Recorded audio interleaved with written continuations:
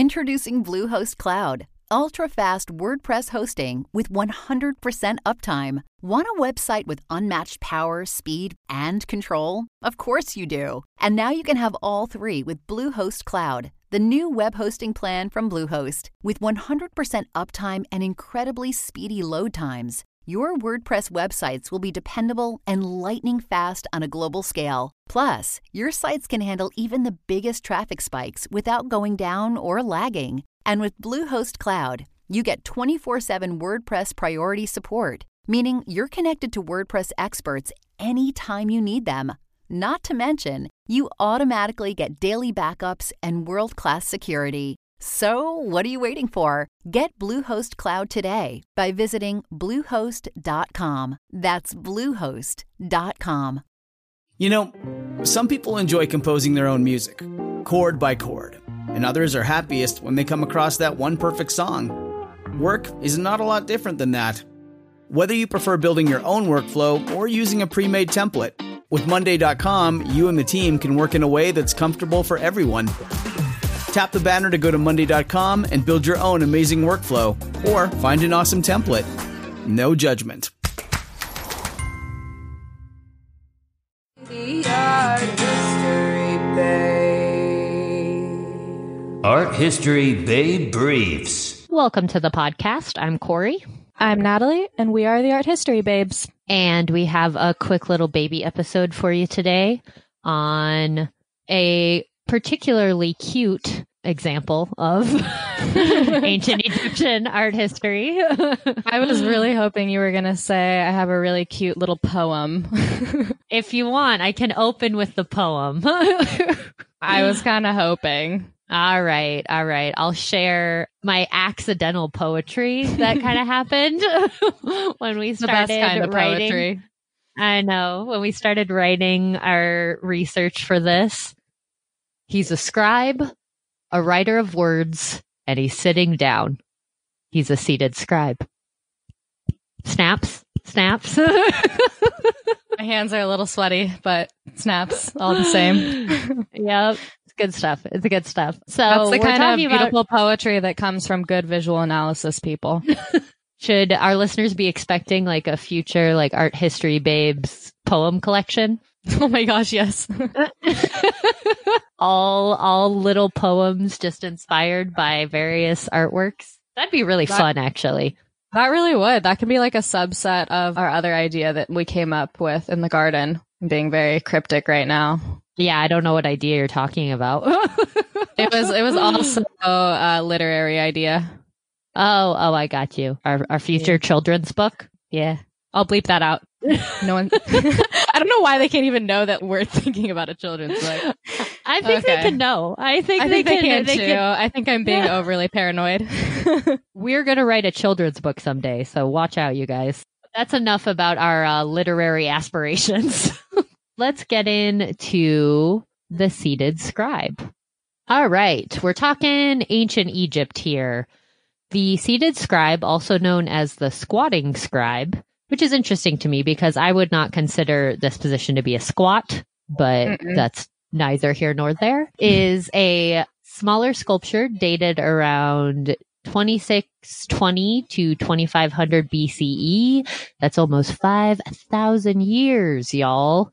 It is made from a variety of materials, painted limestone with rock crystal, magnesite, and copper inlay for the eyes, and little bits of wood for the nips. The sculpture depicts a seated man wearing a white kilt. His left hand is holding rolled papyrus, while his right hand is in the writing position. He was found in 1850 in Saqqara, north of the Alley of Sphinxes. This area was a necropolis of the Old Kingdom of Egypt. Necropolis is just a cool, spooky word for cemetery. The exact spot of the statue's discovery is unknown, much like the details of the scribe's identity. It is thought that the sculpture may have sat on a base with the scribe's name and title. However, that is merely speculation. The identity and purpose of this work are one of the many mysteries of art history. The sculpture is currently housed at the Louvre in Paris, France. This artifact is considered special for a number of reasons. For one, it is an extraordinarily good shape. Due to the dry weather in Egypt, the sculpture is almost entirely intact. The sculpture is painted, and a great deal of the original pigment has survived until today, which is kind of crazy if you think about it. Another reason this artifact tends to stand out is that it is incredibly lifelike, particularly for the art of this time, which I like to talk about because a lot of times I think people assume that if a culture is painting in a stylized style, that means they can't do naturalism, and that's just not true. A lot of times it's stylistic preference, and that was definitely the case in Egypt, and this is a shining example of that fact. Yeah, no, I think that's a really important point to bring up, because honestly, even the way it's sometimes taught in art history courses or in your like art history survey texts, ancient art history is kind of taught in a way that makes you think, you know, it's all this like linear development of linear development of art, like moving towards a more realistic depiction. But that's not really what's happening. Peaks at the Renaissance, but it's not true. But yeah, it's, I mean, pretty much at all points of art history, you're going to find like a mix of different things. You're going to see, you know, mixes of, stylized ways of depicting things with like attempts at realism. And that goes all the way back to like cave art. Totally. And it kind of just depends on what's happening in the culture. Otherwise, the art that represents what they value as a culture kind of rises to the top. So in ancient Egypt, they were a little more concerned with just like getting a message across. And that's why they would do a lot of profile and just really descriptive art. Like they just wanted you to get it. Exactly. And then it took us a really long time to get it. So kind of ironic, but anyway. I mean, who knows if we've got it yet, but we probably don't. We don't know what we're doing. Nobody knows. Nobody has any idea. But we are all doing our best. And that's all that matters. Back all right. to our Scribe boy. Oh, Scribe boy. Yeah, let's talk a little bit more about what makes him so realistic. So his eyes really tell the story here. Pretty much every discussion of this work focuses on his eyes. They're made of two different types of stone. The front of the eyes are made of a polished crystal, and then some type of organic material is added to the back to give the eyes their color. And you can kind of imagine this if you've ever looked at like a stuffed animal eye, like that glaze over the top, and it gives it a really kind of lifelike feel. There is an indentation carved into both of the stones to represent the pupil, and ultimately the eyes give the statue a sense of alertness and an almost lifelike consciousness, which can create a very profound experience for the viewer. So first off, when I was doing research for this, like every source I found just referred to whatever's added to the back to give the eyes color. They just referred to it as organic material, which is interesting to me because like what organic material? Like what is this mysterious organic material everyone is talking about? That is even more cryptic than my book talk earlier. It really is like organic material. Like that could be anything. Literally anything. Like, and my witchy mind is like, oh, so it's magic. Like there's magic in his eyes. Oh, I was like, there's space in his eyes. Oh, which that I guess works is too. kind of, we're all space anyway, but like, I'm thinking like deep space, like something that came from space. Oh yeah, I like that. Yeah, like a moon rock or something. Yeah. Real moonstone. Yeah. Or like in Men in Black. Do you remember how like there was the universe was in that little necklace? The universe was in the cat's necklace in that little ball. I like where you're going with this. So maybe there's universes in his eyes is what I'm trying to say.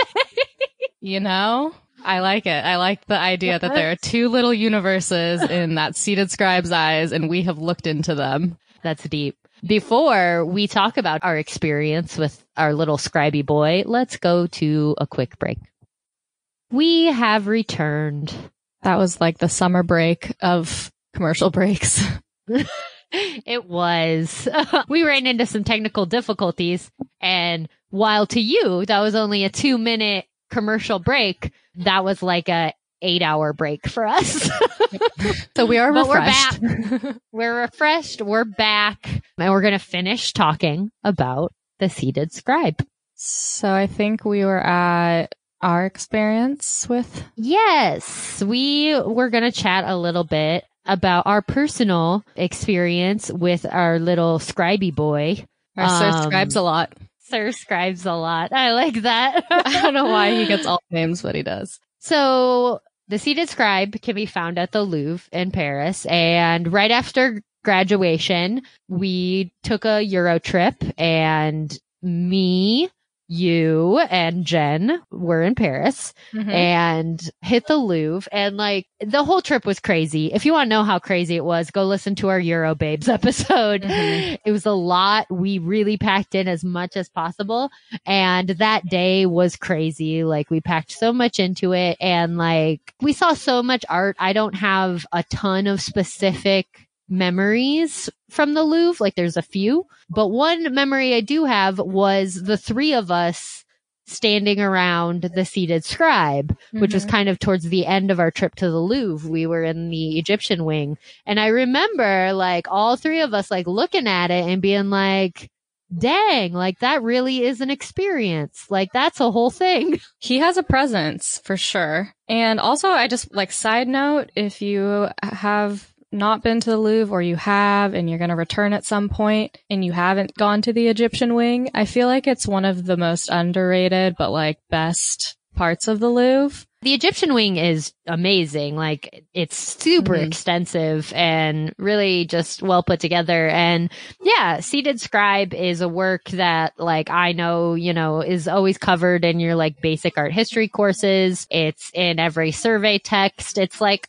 a work I learned about, but I never really gave a ton of time or focus to. And it's definitely a work that I think it has a presence. It's a different experience to see it up close and to actually gaze into those universe eyes.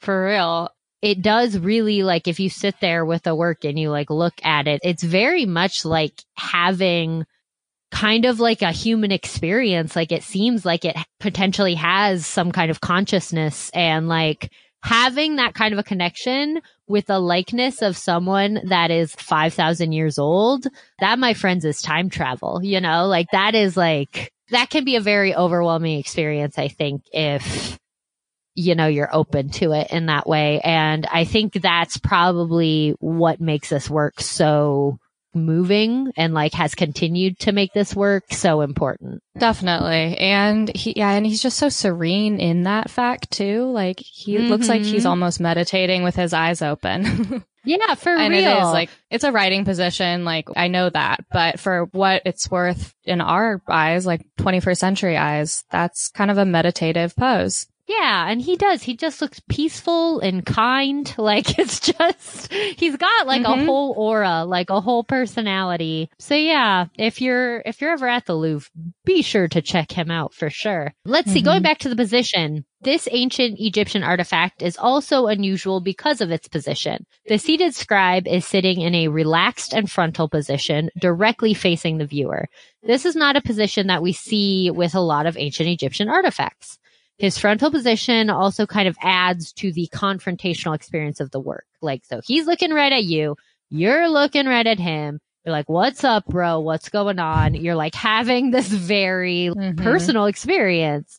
It is also believed that due to the scribe's hand position, that he was holding a brush or writing utensil at one point. That is now missing. His cute little belly rolls suggest that he was well fed, meaning he was well off and not required to do any physical labor. This makes sense considering scribes were well respected in ancient Egypt. The scribe was a writer of documents. In ancient Egypt, the skills of writing and reading were highly valued. The ancient Egyptians documented as much as possible, and this included everything from documenting the amount of food available to writing down ancient spells. Very few people were literate in ancient Egypt, and therefore scribes were highly valued. It is likely that this particular scribe was attached to a royal family in some way. In ancient Egypt, statues were considered to house souls. They would hold on to the essence of the individual after death. Therefore, statues were often made for those of high status. So, the real question, do you think that the soul of this homie is trapped in a statue? Oof. I don't know. I'm trying to... Because I mean, like, Maybe. the statues were Something's made... in there. Exactly. There's something in there, man. There is something in is that in there, statue. whether it's 2 universes or a soul or many souls. I hope there's more than one soul at least, so it's not like a lonely soul. Also, like, your soul is a universe. The universe, is your soul. Like, it's all one thing. Fair. The secrets of the universe are trapped in that statue. Let them out. Release them. Oh man, we're gonna instigate some kind of like Louvre heist. Oh man, the next Nicolas Cage movie. Oh right my here. God, they're calling it. That's so much better than stealing the Declaration of Independence. I'm into it. Also, I just dropped that reference like I've seen any of them, and I have not. So I should cop up to that right now. You're just really on top of your pop culture. That's only referentially. Hey, that's all you need to get by, to be honest. I am living proof. All right. So maybe the soul of our little scribe friend is still in this statue. Maybe not, really depends on what you believe, but it is just an interesting, enigmatic work. And if you have the chance to see it in person, I highly recommend. Do you got anything else? I think that is all she wrote, or all he wrote. Ha ha! Low-hanging fruit. I'm not even proud. All right. Well, thanks for listening to our baby episode. Make sure to check out artandobject.com. Dope resource for art and art history information. We also post our podcast there. So yeah, check it out. And be sure to check out our YouTube channel. I've been doing these little creativity chats. I get on there and talk about creativity. It's kind of fun. You might like it. Check it out. They're very fun, guys. If you like this, you'll like that. If you like me and you like listening to me talk, then you'll enjoy. This is for you. And then we've also got new stickers up in our store, which are legit. Nat Babe designed those, and they're my favorite of the stickers thus far. So definitely me too. Check those. We're slowly getting better at everything that we do, guys. It's a process. Stick with us. It's up from here. They're cool stickers. Definitely check out the Art History Babes merchandise at arthistorybabes.com. And of course our Patreon, where you can get bonus episodes for as low as $1 a month. I think that is all we have for today. And we hope you have a lovely day and a lovely summer. Summer starting. Happy summer. Happy summer, peeps. Bye. Bye. The art history babes.